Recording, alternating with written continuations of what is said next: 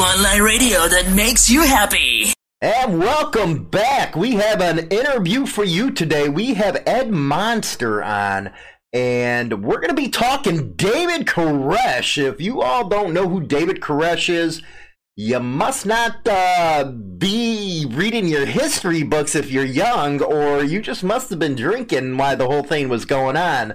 But let's welcome Ed Monster to the show.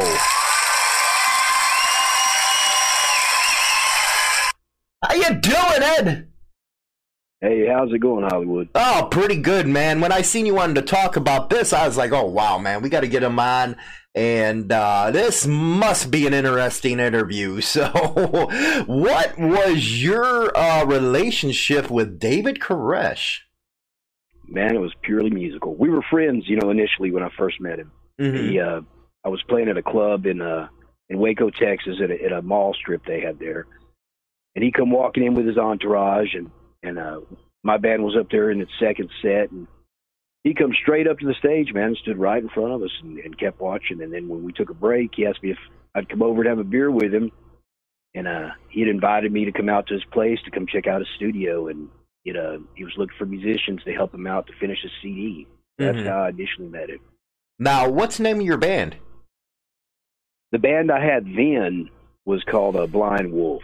Mm-hmm. What do you got now? The band I now? have now is called Outlaw Rider. Rock on. And what kind of music you play? We play biker rock, man, biker blues. We play a lot of rallies up here in DFW, weddings for bikers. We play a bunch of the clubs here around town, 2500 Club, Fuel. Rock and roll. That. I mean, we all ride. All of us are lifetime riders in the band. I made sure when I put the band together that it was people that could that represent what we were trying to come across with our message. And all our songs are, about it, man, riding, being free. Mm-hmm. Rock and roll, man. You're going to have to send some over. I'll play it on the air for you guys. Definitely, brother. What? Now, you said you met with him. He wanted you to come down to the studio. Now, was that at the compound? Yeah. We rode out there. Me and my buddy went out there about 2 or 3 days later. Rode up, and, when we first came up, we were a little bit floored, man, because the place was pretty huge. And I wasn't expecting that many people to be living out there. Mm-hmm. What was the compound like? It was a really cheap built building. They used mobile home material, old mobile home material to put together. It was like siding out on the outside. It didn't have hardly any insulation in the walls, man. It was just a really cheap building, but a big one. I mean, it was all just kind of hodgepodge together. Right. What was now they were called the Branch Davidians, and what was their purpose? Were they a cult, church, or what have you? You were there when David introduced it and talked about it. It wasn't a cult for him. It was a gathering of followers, for him, that they all believed in unison. And he wasn't real specific on what their beliefs were at first, It got to where I started coming out and I started playing some music for his CD, and he'd start preaching to me a little bit. And I'd tell him, David, I'm not really into religion, man. I grew up around that stuff, and, it just kind of shied me away from it. I saw the worst of the worst there. And so he would back off, he didn't try to push it for me. Then the longer I played with him, the more he would try to do it. And then once he found out I was ex-military, I'd been in the Army, he really started pushing for me to come out there, asking me if I wanted to move out there, bring my family. By then, I'd already talked to other folks in there. I'd made friends in there with some of the people. And so I kind of knew what was going on with their wives. Now, I had no idea about children. I never saw that, so I can't say for 100% other than, what was on when I was on Phil Donahue, and they had brought those guests on there that said that David had impregnated one of their 15-year-old daughters or something. That was the first time I'd ever seen any of that, man, or heard anything. Now, you said what was alleged going on with the wives, or what was going on with the wives? Oh, yeah, because when I was in there, man, all the guys, they lived on the left side of the building by the kitchen, across from their kitchen area, and they had small bedrooms with two bunk beds in there, four beds total, and they slept 4 to a room. And then David was on the right side of the building, upstairs, and all the women were on his side. So he's King Pippin it then. Oh yeah, he kept all the women, dude. And that was I guess one of the requirements for when they came out there. If they had a wife, they had to give their wife to David, because David believed he was the Lamb, and he believed that all women were the bride of Christ. Mm-hmm.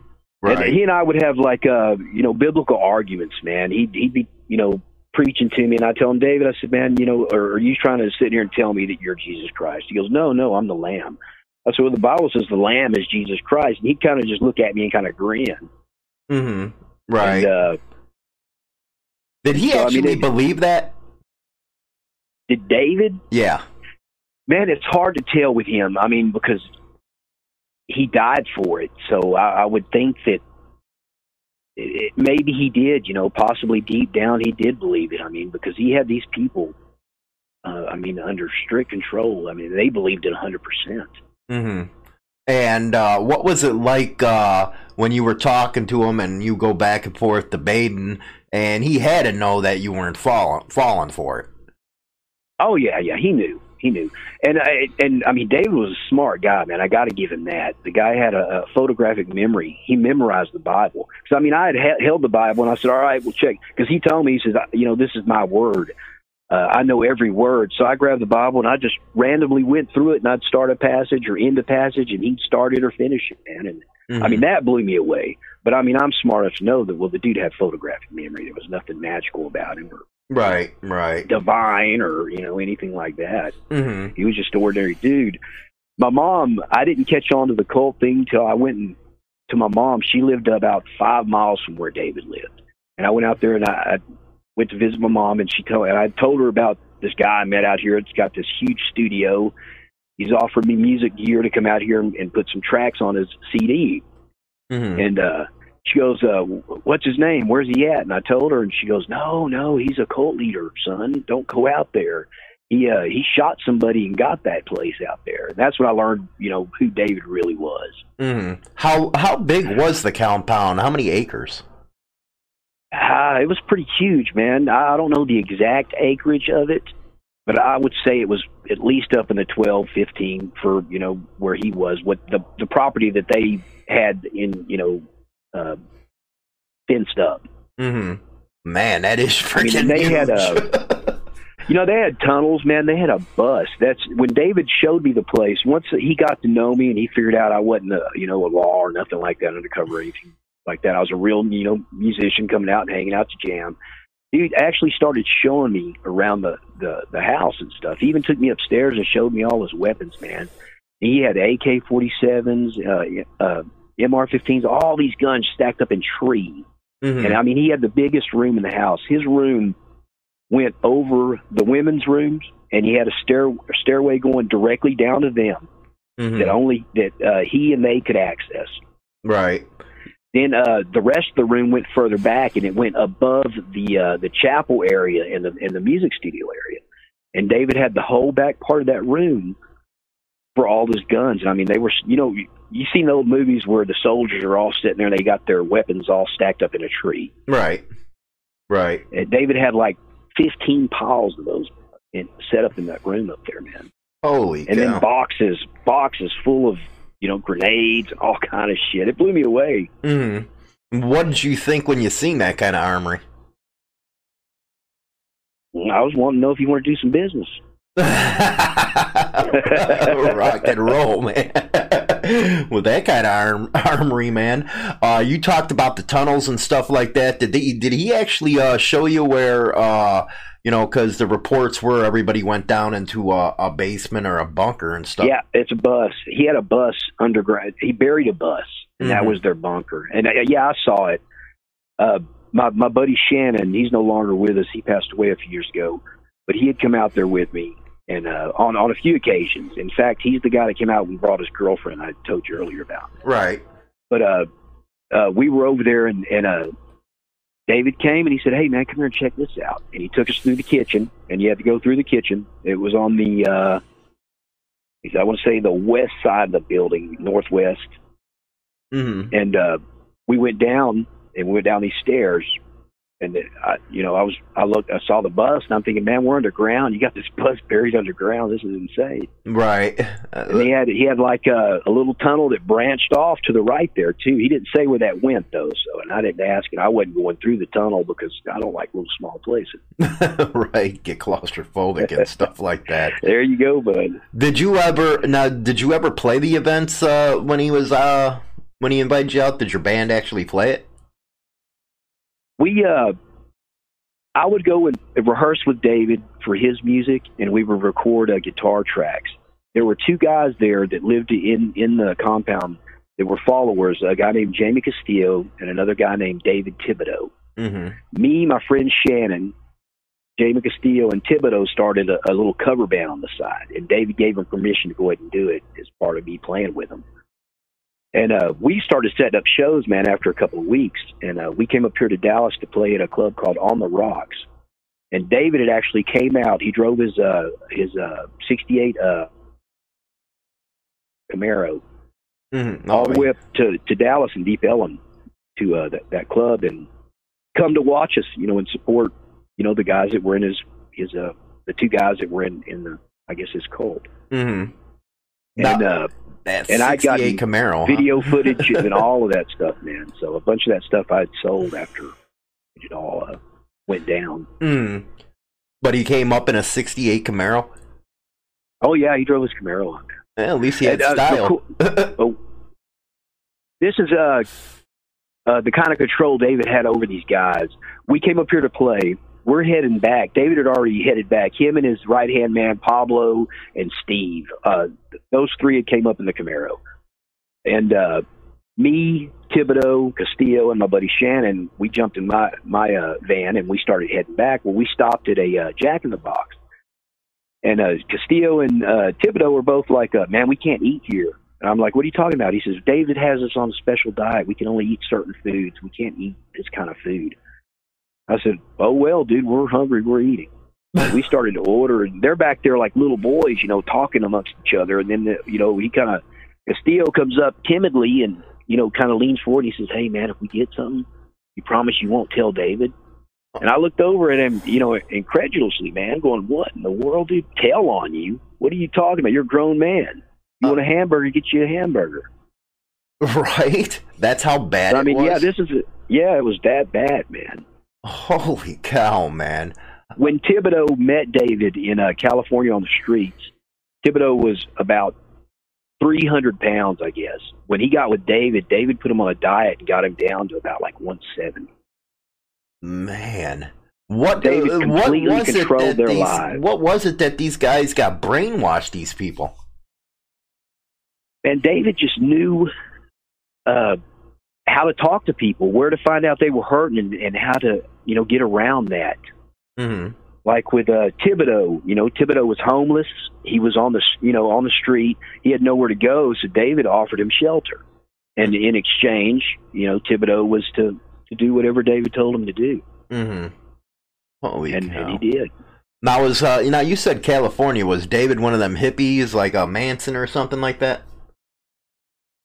At the start, it was like that, man, because they were actually living in a bus, and actually buses out in the wilderness in California. And for him, it was like it was his Moses trial, where Moses was sent out to the wilderness with all the Jews and refugees and whatnot. Mm-hmm. So for David, he felt like that was part of his prophecy, his second coming, and right. And he would match events like that in his life and compare them to the stories of Christ in the Bible and associate them and would show people, and these people would believe. I don't understand how they fell for it so easily. I mean, I couldn't understand it. So if they moved in with him, did that mean that anything that they possessed, money, possessions, all that was his? Everything, yeah, even their wives, Mm-hmm. and apparently their kids. Man, holy cow! And the men just stood by, and that's the way it was. Yeah, but there was some problems, man. One of his guys, Steve, and Steve was a really smart guy. He had an education from Harvard, and he had been a lawyer. So, I mean, the guy was extremely intelligent, and that, alone made me wonder, how is this guy falling for this? He's a really smart guy. I can tell from talking with him. But Steve started having a problem when Steve and his wife had been trying to have a child before they came to David, and they I guess couldn't conceive. And David got his wife and knocked her up, and Steve had issues with that, man. I started seeing problems between them two guys. Mm-hmm. Right. So he couldn't have a kid, but David gave her one. Oh yeah. Man. And then and then said it was a miracle because apparently she couldn't have children or something. Man, he had these people. I mean, just blindfolded, man. It was insane. Right. Now, you actually visited, you visited the compound. You were hanging around the compound and stuff. How long before that famous raid came? Man, I had been hanging out with David and them off and on almost a year. Mm-hmm. Almost a year. Going out there. Because, I mean, it intrigued me, their lifestyle. How they were... Not to the point to where I wanted it. I was just curious as to why these people wanted to live like this and what were they getting out of this, Right. So it was a year, and then the ATF started coming down. They, a couple of new guys started coming around, I guess a couple months before the raid happened. And David kind of suspected that they were law enforcement because he had mentioned it. I had come out there. Me and my buddy had rode out there. It was in February. It was kind of cold still. It was early February. And we rode out, and my buddy had his girlfriend on his bike, and she was like 17, really pretty girl too. Mm-hmm. And we get out there, and as soon as we pull up, David was already standing at the door because he had guys at the gate with radios that would tell him, hey, such and such here, somebody's here. Mm-hmm. And he met us at the door, and as soon as she got off the bike and he saw her, David made a beeline to her, man. And grabbed her by the arm, took her right inside, left us standing outside. Right. Took her in, so I told my buddy, hey, man, go get your girl. And he starts going up there after David.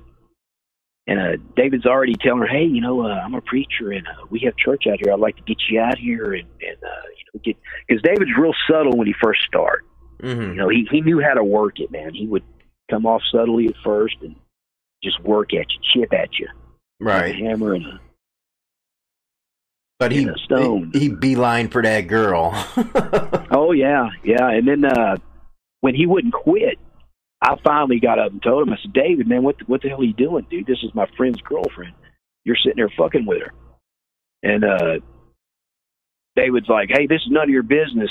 I'm the lamb, and all brides are for Christ. And I told my buddy, I said, man, you need to get your girl. We need to go. Because David started getting really agitated. He found out that my buddy and her were, really involved, and it really pissed him off, man. He just kind of lost it. He started yelling at my buddy, how dare you ruin this girl? She's going to go to hell now because of you. And I got in between them. I said, David, you need to back off, man.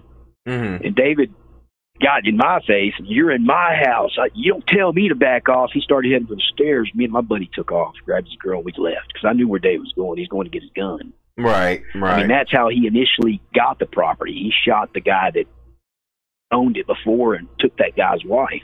Mm-hmm. They started having an affair, and he ended up shooting. I believe his name was Rodham. Now, was he charged for it, or what happened? David got off on self-defense, man, because the guy actually shot at David first. Mm-hmm. So, yeah, David got off on... So he went to jail, but he got out and was released, and they dropped charges on him, and it was self-defense for him. Oh, my God. So that's how he got the property. Was yeah, the lady that he took from the guy he shot, was she still alive? Yeah, she was still alive. In fact, he married her there on the property like he did all the other women, apparently. And she signed over everything to him, man. Everything. Gave it all to him. The land. They tore down the building that was there, and they built the bigger one that they had that you saw burn down. Mm-hmm. And they were constantly adding to it because it wasn't quite as big as it was when I first started going out there to visit him.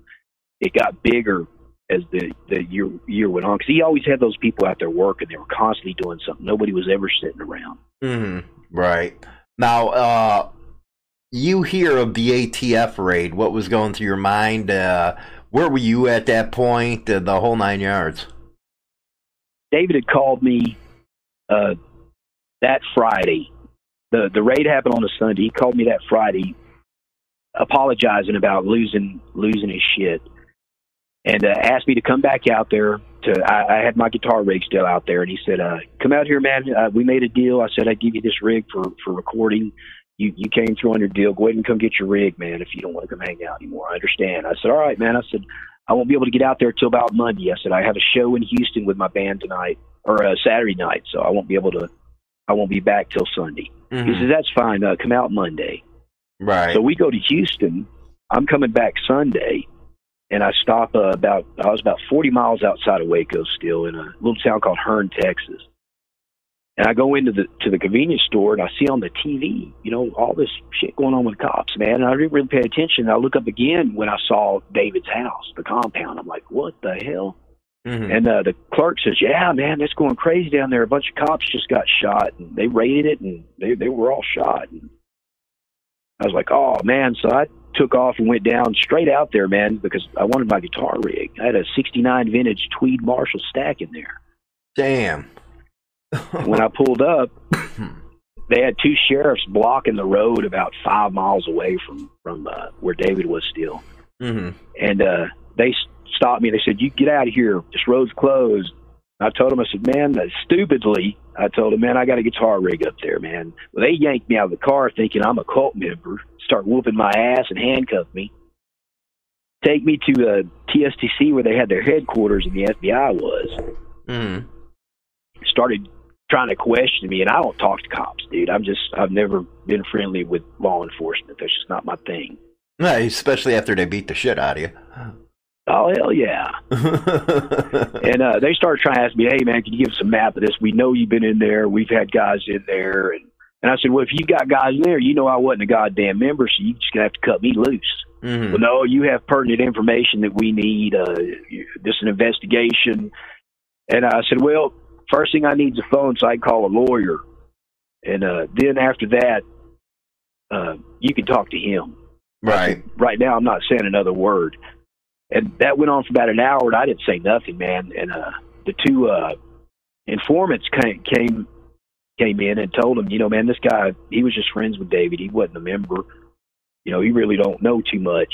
Mm-hmm. To them, that's what they thought, because they hadn't seen me a whole lot. I hadn't been going out there a whole lot when they started coming out. I'd already kind of backed off. Mm-hmm. I started seeing the shit happening. So did you recognize them? They cut me loose. Oh, yeah, I recognized them, too. And mm-hmm. David, like I said, David suspected that they were law. Mm-hmm. So if he suspected them, why didn't he do anything about it? He wasn't worried about anything. David was cocky, man. He didn't never show them anything. The furthest they had gone was the entry room when you first initially walked in the front door of the compound. Mm. And then if you went straight forward, it walked right into David's office was to the left, and then it went straight into the chapel. So the most they ever saw of me inside that place was that entry room and the chapel. That was it. Okay. So they come in and say, "Hey, this guy wasn't a part of it." They let you loose. How many? Well, they let me loose, kind of, because they had FBI sitting outside of my house for like a month, man. Openly too. They weren't even hiding. They were parked right across the street with binoculars, and I'm just across the street, and they got binoculars on me while I'm sitting on the front porch with my daughter. Right. Now, how long? Intimidation tactics. Right. How long did so the people know? How long did the actual incident last before they set the place ablaze? Man, it went for just over 3 months.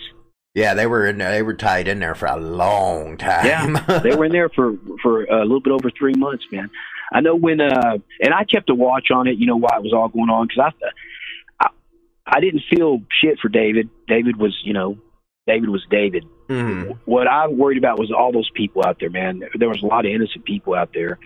There was a one lady out there. Her son had starred in Aliens 3. Mm-hmm. And his mother was living out there with David. She ended up, I think she ended up walking out as some of the people that were let out at some point. Right. So she didn't pass. She well, I don't know if she's still alive today, but at that time she had gotten out. So. Mm-hmm. Now, was any of the people that went with you on your band tours, like up in Dallas, I think you said earlier, did they die in that thing? Actually, both Dave Thibodeau and Jamie Castillo got out as it was burning. Uh-huh. They both come running out with their hands up. They're arrested. Thibodeau ended up turning state on everybody in there and pointed a finger and ratted everybody out. And my buddy Jamie Castillo ended up getting 10 years. And then when Jamie was released, he died a year later because he had contracted hepatitis while he was in prison. Ouch. But this guy, Thibodeau, he turned. What did he give him? Yeah. He told him who was firing weapons when they initially raided. Who were the people that were in charge after David had been shot. Because David had been hit a couple times right at the initial raid. So he was hit? So he was hurt, yeah. Mm-hmm. How bad? Well, he lasted 90 days, so what did they have on? Yeah, he did. They were taking care of him. They got him in the gut, and it was like to the side, and I think it went straight through, and then one was in his arm or his hand or something, and went straight through too. Mm-hmm. And wasn't he reciting the Bible every time they were trying to negotiate with the guy? Oh, yeah, man. He even told him about 3/4 way through that he was writing the 7 seals, and if they gave him the time to finish this, he would walk out. Everybody would walk out, and they did. They told him, all right, we'll give you that. But the day came where he was supposed to be done with him, and he was supposed to walk out, and he didn't, and it pissed them off. And a couple days later, that's when they hit it with the tanks. Mm-hmm. Now, when they started coming up on the tanks, did they start opening fire as well? Oh, yeah, man. Yeah, they were shooting. They had a helicopter. They didn't have a mounted gun on the helicopter, but they had a sniper in the helicopter. People were running out, and this dude was pegging them off. There's video of it. You can see the video of it. No, I'm talking about the Branch Davidians. Did they start firing back, too? When, by the time the fire had started, no. Most of them had went down to the bus, from what I understand, because Jamie had called me from prison a few times, and we had talked about it, Castillo. And he had told me that when they started hitting with the tanks, that they said they threw in smoke. He said they were blowing in fire. He said it caught fire automatically. He said, so the women and children were all rushed down into the shelter in the bus underground. I don't know what happened with David, where he had gone. I don't know if he ended up down there or where they found his body. But they initially said, after they had combed through the wreckage, that David had executed his own kids and then shot himself. But that wasn't true. It later came out that everybody in the bus died from smoke inhalation, and David had shot himself. But from what I understand, David wasn't down there with them. He was somewhere else when he shot himself. So they died. They were in the bus underground, and it wasn't sealed off, and that's why they didn't survive it. Yeah, they didn't have any ventilation either. He didn't have any type of chimneys or smokestacks or anything inside there, man. Any type of air venting, AC, anything. Mm-hmm. So it was like it was a coffin, basically. Yeah, it was a giant coffin, a tomb. Mm-hmm. So if he had ventilation and stuff in there, how would it turned out any different? Honestly, I don't know. I know as the people were running out of the compound as it was burning, they had a helicopter in the air, and this sniper was shooting people as they were coming out. Castillo and Thibodeau survived because they came out the front. Anybody that ran out the back, they were sniping. I don't remember. Did anybody get held accountable for that or no? No, nah. None of them, man. And, it disgusted me so bad, especially after the National Guard had come in and went against them. that I couldn't believe what our country was doing. Mm-hmm. Now explain that to people, especially the younger ones that weren't around then or were too young to remember. I'm sorry, say again? Explain to our listeners who are, too young to remember what happened or wasn't even born at the time what happened, why a lot of people got so upset with the government on this deal. Well, for one thing, the government's not supposed to use the military against its own citizens, its own people, populace. I mean, that was written into the Bill of Rights. Right. And this was this was under Clinton's presidency. Yeah, it was Janet Reno that actually signed the order and went through with it. She had gotten a lot of heat about it after all those people had died. Mm-hmm. But I mean, that was pretty much as far as it went. The head of the ATF, Bob something or another, I can't remember his fat ass name, but he walked away from it scot clean, man. And I remember hoping that somebody would find these people and do what needed to be done. Right. So that pops off. You see the big image of the burning building and stuff. Was that a National Guard tank that they used, or was that a ATF tank? No, that was all military. They went in, man. Even a helicopter in the air with a sniper was a military chopper. So they used that, and then there was, you had Ruby. It was pretty messed up in the 90s with the government. Something some people need to worry about nowadays. Was Waco PD involved in this at all? The sheriff's department was. Mm-hmm. They had the initial raid was done by a union of police, of law enforcement called Agriplex. And it was the FBI, the DEA, the IRS, local law enforcement, the sheriff's department, basically. But it wasn't the Waco PD, it was the sheriff's department because it was outside of Waco. Mm-hmm. What was the reasoning to go after him in the first place? There was a couple of excuses that first come out, man. They said that a mailman had delivered some boxes, and a box had fallen and broken open, and a grenade had come out. Mm-hmm. And they said the mailman went straight to the cops and told them. That wasn't true. The mailman was a friend of David. In fact, when right before they got raided, David got the heads up because the mailman had told him, "Hey, man, there's a lot of cops down here, and I don't know what they're doing, but they're all down here." And David got the heads up. They got all armed, and when they got raided, that's why when they got on the roof and everything, they were already, David and them were already shooting straight up and taking those guys on the roofs. Right. What was the other excuses? A couple of mothers had come and said David was molesting children out there. Another one was the IRS wanted in because there was no records of any taxes being paid, and they didn't consider David an actual religion, so he wasn't exempt from the taxes in their eyes. Mm-hmm. So I mean, there was 2 or 3 stories, and no one ever confirmed what the initial reason was. Right. Now, for those that don't know, there was a lot of suspicion. You think there's suspicion of the government now, but in the 90s, there was suspicion. You had Ruby Ridge. You had a lot popping off during the 90s, and this incident set it all off. Oh, it did, man. It set a whole new precedence for our government. Now, look at our police. They're completely militarized now. Mm-hmm. Right. They are basically the military coming against us. So now they don't have to call in the National Guard because they've gotten so much heat on that. They decided, well, hey, let's just make the police military capable. Right. Now, you said your friend that was there that went to prison, he contacted HEP, and he passed away. What kind of other stuff, that you think would be interesting for the audience to hear that was never put out there from the media? Well, Thibodeau, after all this happened, he kind of disappeared because he had, been fingered out as a snitch. Then I guess a couple years later, he popped back up, and he's all fat again. I mean, like 350 pounds or so. And he was actually one of the consultants for that new David Koresh series that had come out a year or so ago. Mm-hmm. So the rat got to turn into an advisor. Oh, yeah.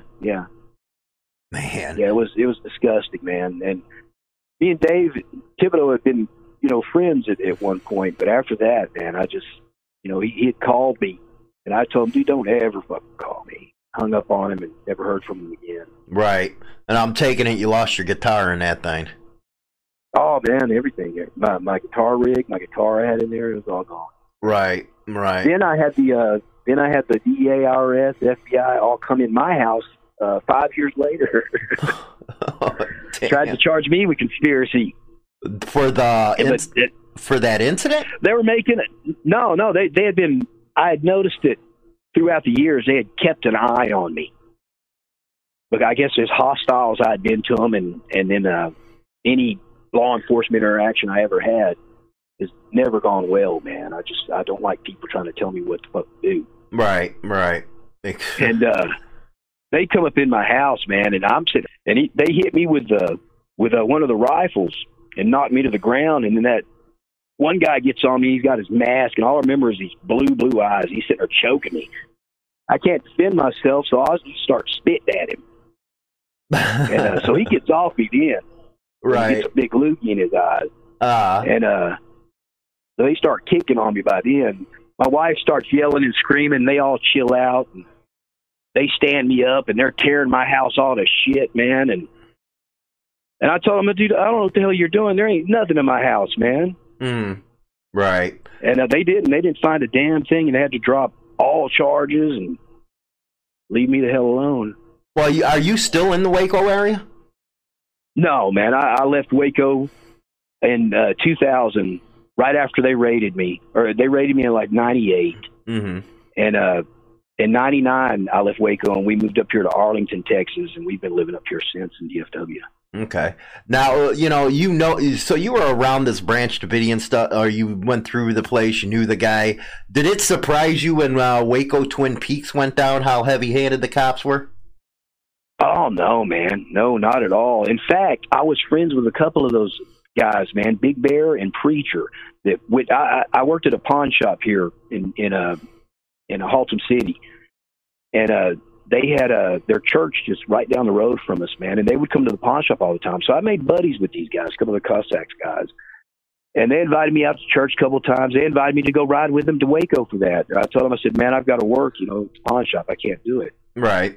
And then when all that went down, I mean, that's just how Waco is, man. So Waco's the cops there they're nothing but heavy-handed pricks. Hardcore. Yeah, they're thugs, man. Yeah, they're thugs. Me and a buddy got in a bar fight one night. And down there in Waco off of LaSalle at a place called, I can't remember what it's called. Anyway, we got in a fight. It came out into the parking lot. The cops came, sheriffs came. They broke it all up. They got me and my buddy in handcuffs. It had been raining. There's like these big puddles of water, 6 inches deep all over the place because it was just a gravel parking lot. Well, I'm mouthing off to the cop. I mean, that's just what I do. Well, this cop comes and sticks his foot on my head, man. He just dips my head in the water and doesn't let me up for about 40 seconds or so. Damn. Shut me up real quick.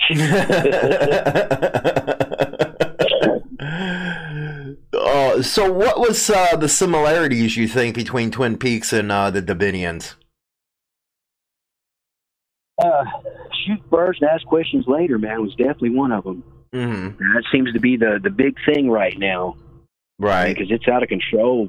I mean, I got my CHL just so I can protect myself, not from the bad guys, or what's considered the bad guys. I got to protect myself from all of them. Right. Well, it's a pretty sad state because the Gestapo, I always call it a Gestapo action down at Twin Peaks. But I remember that Davidian thing like it was yesterday, man. And you're right, when the U.S. military comes against its own citizens, which is against the Constitution, by the way. Exactly. That really set off a lot of extremist stuff in the 90s. And the way the country's going now, I don't think it's going to get any better. I think it's going to get worse because personally, I think we're probably at the worst part of our country's history right now. Besides, 1860, right before Fort Sumter popped off. I agree, man. I think when they started doing all that, it set it up to where it made them rat power like they did after 9/11. I mean, I think that was just a big build-up from there. They saw that what they had done, it started a bunch of militias that started after that. They said, we got to get together if we're going to protect ourselves against these guys. I mean, look at what happened with the all the cattle free grazers. Right. When the government went against them, luckily there wasn't a bad ending to that. They were smart enough. The government was smart enough to go ahead and, bite their tongue and back off. Right. They didn't want all that blood on their hands in the public. Now, if they would have got away with it without people knowing, I guarantee they would have done it. Well, I think this is they don't give a shit about us. When people talk about gun control stuff, this is the kind of stuff you got to look at. This is your government. There's been incidences in this country where, you need to protect yourself against your own government. Yes, you do. So don't ever fall for that gun control crap. It's just like that letter I believe Jefferson wrote, said that we have to water the tree of liberty with the blood of tyrants as well as patriots. Yeah, patriots. Right. And I don't know. I just think our country's at that breaking point, and I'm projecting 2020 might be the flashpoint. Because people right now, you can't debate anybody. You can't have a good debate. It's always screw you. Everybody's the enemy now, and it's not American. It's getting bad. Well, man, that's a sign. That's a sign of the times. It's showing that people are fed up with government, and they're trying to choose a side that they think's best for them. They don't understand that it's all of government, man. Government has gotten too big. Oh yeah, too powerful. And I think the founders would be rolling over in their graves right now. I always say, and I repeat it all the time, if I had a time machine, I'd go back to right before they ratified the Constitution and say, you know what? Instead of getting away from a monarchy, you created one because you didn't term limit any people. And now you got a two-party system that runs this whole country, and it is just ruined everything. I believe the United States could be a lot better if it wasn't for this two-party system. Yeah. When's the last time an independent has even come close to winning? No, it's never going to happen because they don't got the money and stuff. And that's one thing I think, you know what? Like them or hate them, you are actually seeing the elite, the oligarchs, American oligarchs, freaking getting all whiny and pissy because they can't control Trump. I think they're unleashing right now. I agree, man. I agree. And if they can come after a president, they sure the hell can come after you and I. Well, they went after Kennedy. I mean, they didn't like what he was doing. He was going to expose the shadow government. He was dead within a few weeks. Now, that shadow's government squeaking in their boots because you got Barr and you got others fighting against it. But, politics aside, I cannot understand people who are for big government who wants I just can't understand them. I don't either, man. I mean, I grew up in a time where there weren't fences blocking off the lake. You didn't have to pay $10 to go visit the lake. Your taxes had already paid all that. You could go camp. You could go do, have fun with your family. Right. Nowadays, you can't do shit, man. There's nothing free in this country. And I laugh when they say the land of the free. I can only laugh at that now. Well, there's there's all kinds of other countries that are a lot freer than the U.S. I remember seeing that skit where they were doing the debating and that guy went off and stuff like that, and how he went, America's not the only freest one. But it's time to take our country back, but we have a lot of lessons to learn from Waco Twin Peaks and the Branch Davidians about how the government actually looks at its citizens. Oh, yeah, man, and the way that they do look at us, we've already lost. They're too powerful. They've got all the toys. Mm-hmm. They've got all the technology. They've got, weapons that can take people down by the millions if they want to use them. Right. If they feel threatened enough, they will use them. Mm-hmm. Well. And without regret or remorse, man. These people are not like us. Exactly. Well, then it's guerrilla warfare time. There you go, brother. There we go. Well, one man's terrorist is another man's patriot. Rock on, man. Well, I appreciate having you on the show, Ed. That was a hell of a conversation and real insightful into what happened with. Well, before I go, you said you were on the Phil Donahue, so how was that? Oh, yeah. Man, Phil Donahue was great. I was nervous. First time I'd ever been on national TV. I was 22 years old, 21 years old. And so I was really nervous. And Phil came back to the green room, sat with me, and had a conversation with me for about 10 minutes just to calm me down, to get my nerves, and asked me how I was doing. And we talked about David. And then when I went out on stage, I was just as relaxed could be. I had my little Ozzy sunglasses on, my hair long and hanging out.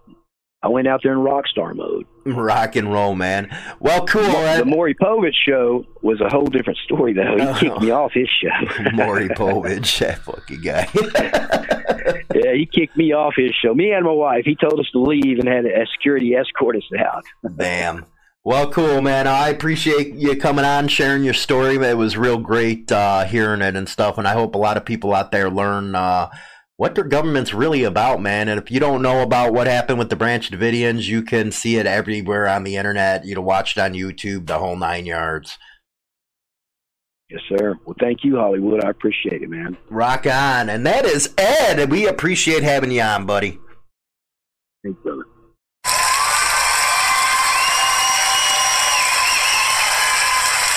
Hi, this is James Hollywood Machikari, and if you're listening to this, you obviously like podcasts, and you'll probably like music too.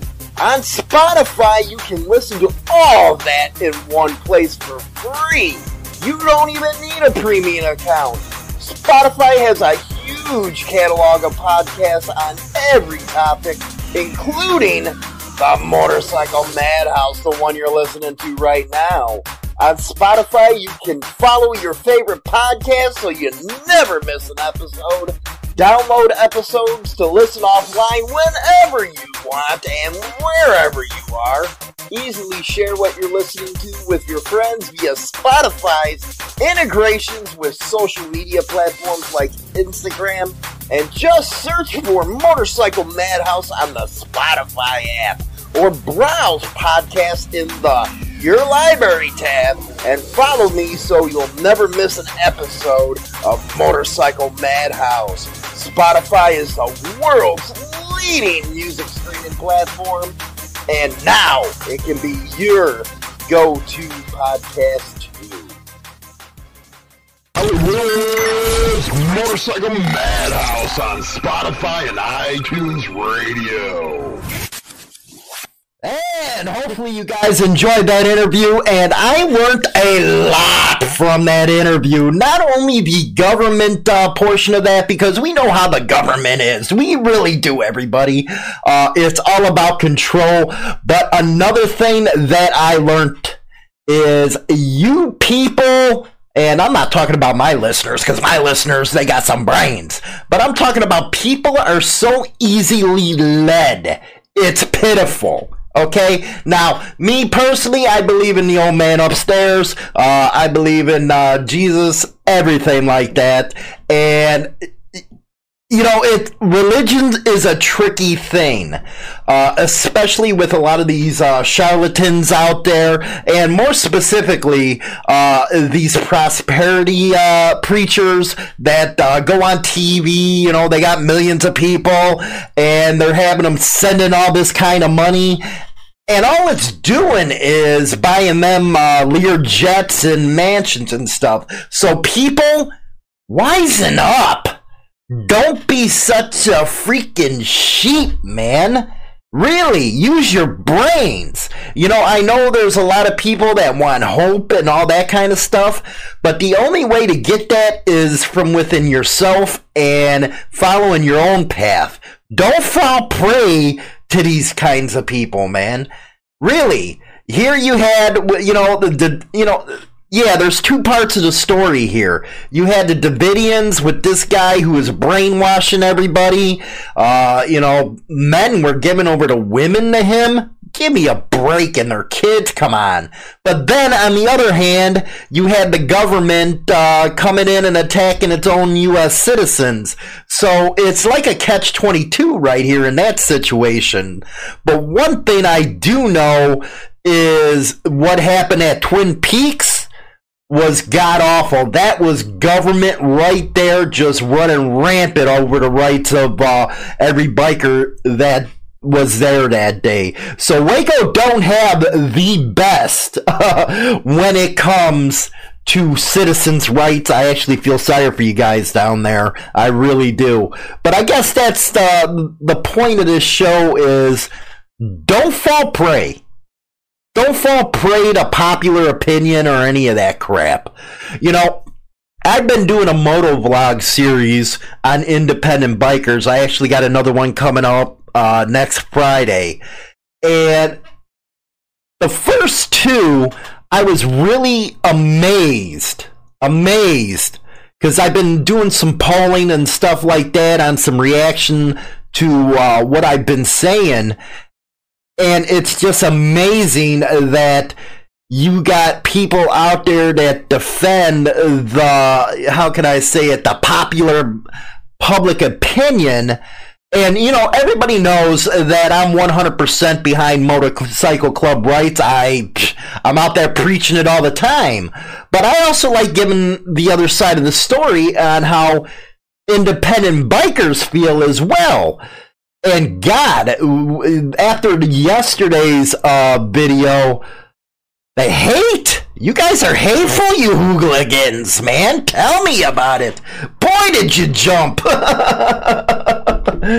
guys were all over it. And I guess my point is, it's just funny how people just fall in line and are sheep, man. You guys... This life, you know what? The old saying, you're born alone, you're going to die alone. Well, you got to make your way through life on your own terms, man. You can't have people dictating stuff to you. You know, just because, you know, motorcycle clubs are popular in the biker culture and stuff. And again, you know, I'm an advocate, but that don't mean you sit there and suck on a schwanz just to make yourself look good or feel better. It's something I really don't get when it comes to people. And I always say, if you think this show's a propaganda tool for clubs, you're totally wrong, because I'm going to give both sides of the story. I don't care who, Wheaties I piss on, because that's just the way this show is. You know, are you going to want to watch a show that does nothing but praise clubs? That's not me, because, you know, quite honestly, clubs mess up a lot, man. They mess up a lot. We just did a story on Insane Throttle the other day where, you know, an older cat, he turned on his freaking club, man. And people see that stuff. They really do. People ain't dumb now. This is the age of the internet. People get their news everywhere, and they're not oblivious to what goes on the street, guys. That's what I think I'm saying. So, yeah, don't be a follower, man. Be yourself. Be you. You don't need a back patch to be a damn biker. It always amazes me, and I think Hollywood didn't help it either with the Sons of Anarchy, this Mayans crap, because everybody wants to go around feeling good about themselves. Yeah, you get a lot of chicks with the patch, but it's not for everybody. So don't try to act like it is. You know, like I talk in the next video in the series on independent bikers, it's actually called Independent Bikers, Are They at the Bottom of the Totem Pole? Because I had a follower write in and said they seen a video about somebody saying, well, independents are on the bottom rung. I call BS, man. Independents are actually at the top because they make up the majority of the biker scene. They're the ones out there that support the clubs. They're actually the club's lifeline, if you think about it. And I talk about that in the next upcoming video, and that's on Fridays when I do my moto vlogs. They come out at 8:30, so make sure you check that out. I've had some out, the last couple Fridays. Again, go check it out for us, because I know a lot of the platforms are shadow banning us right now. A lot of people aren't able to see our stuff. They're not being notified. Hopefully soon that gets taken care of. But I think that was the lessons I actually learned from this interview today was don't be a sheep, man. And you gotta raise the next generation to think that way, because kids nowadays don't think that way, man. They're all freaking, strung around by their peers and, led around by popular opinion, and that ain't doing kids no good, man. It really ain't. It ain't preparing them for life, to baby them, or any of that kind of stuff. So, let me know what you guys learned from this video and stuff like that. Leave your comments in the comment section below. Thanks for everybody listening on all the different platforms. Don't forget to catch us every Sunday on Spotify and all the major podcasting platforms. Listening to the radio show, new episodes at 9 a.m. So go over to HarleyLiberty.com with your biker news. And of course, Monday through Thursday here on YouTube, we have our biker angle with all the happenings going on. Our thoughts and prayers are with the New Hampshire Sevens family, the Jarheads Motorcycle Club. They're going to start burying their dead today. So keep them in your thoughts and stuff like that while you're out and about enjoying the weather. And be careful out there, guys and girls. Be careful. Watch the cagers. It's just getting nuts the way things are nowadays. So with that, I'll talk to you guys later. Hope you guys enjoyed the show. Don't forget to like and share it for us. I'll talk to you later. Well, that's it for this week's episode of Motorcycle Madhouse. Don't forget to go over to Insane Throttle's new YouTube channel and also get your daily dose of biker news every morning at HarleyLiberty.com. If you haven't done so already, go like the new Motorcycle Madhouse Facebook page. And until next week, I'm James Hollywood Machikari, and remember, keep that throttle cracked wide open.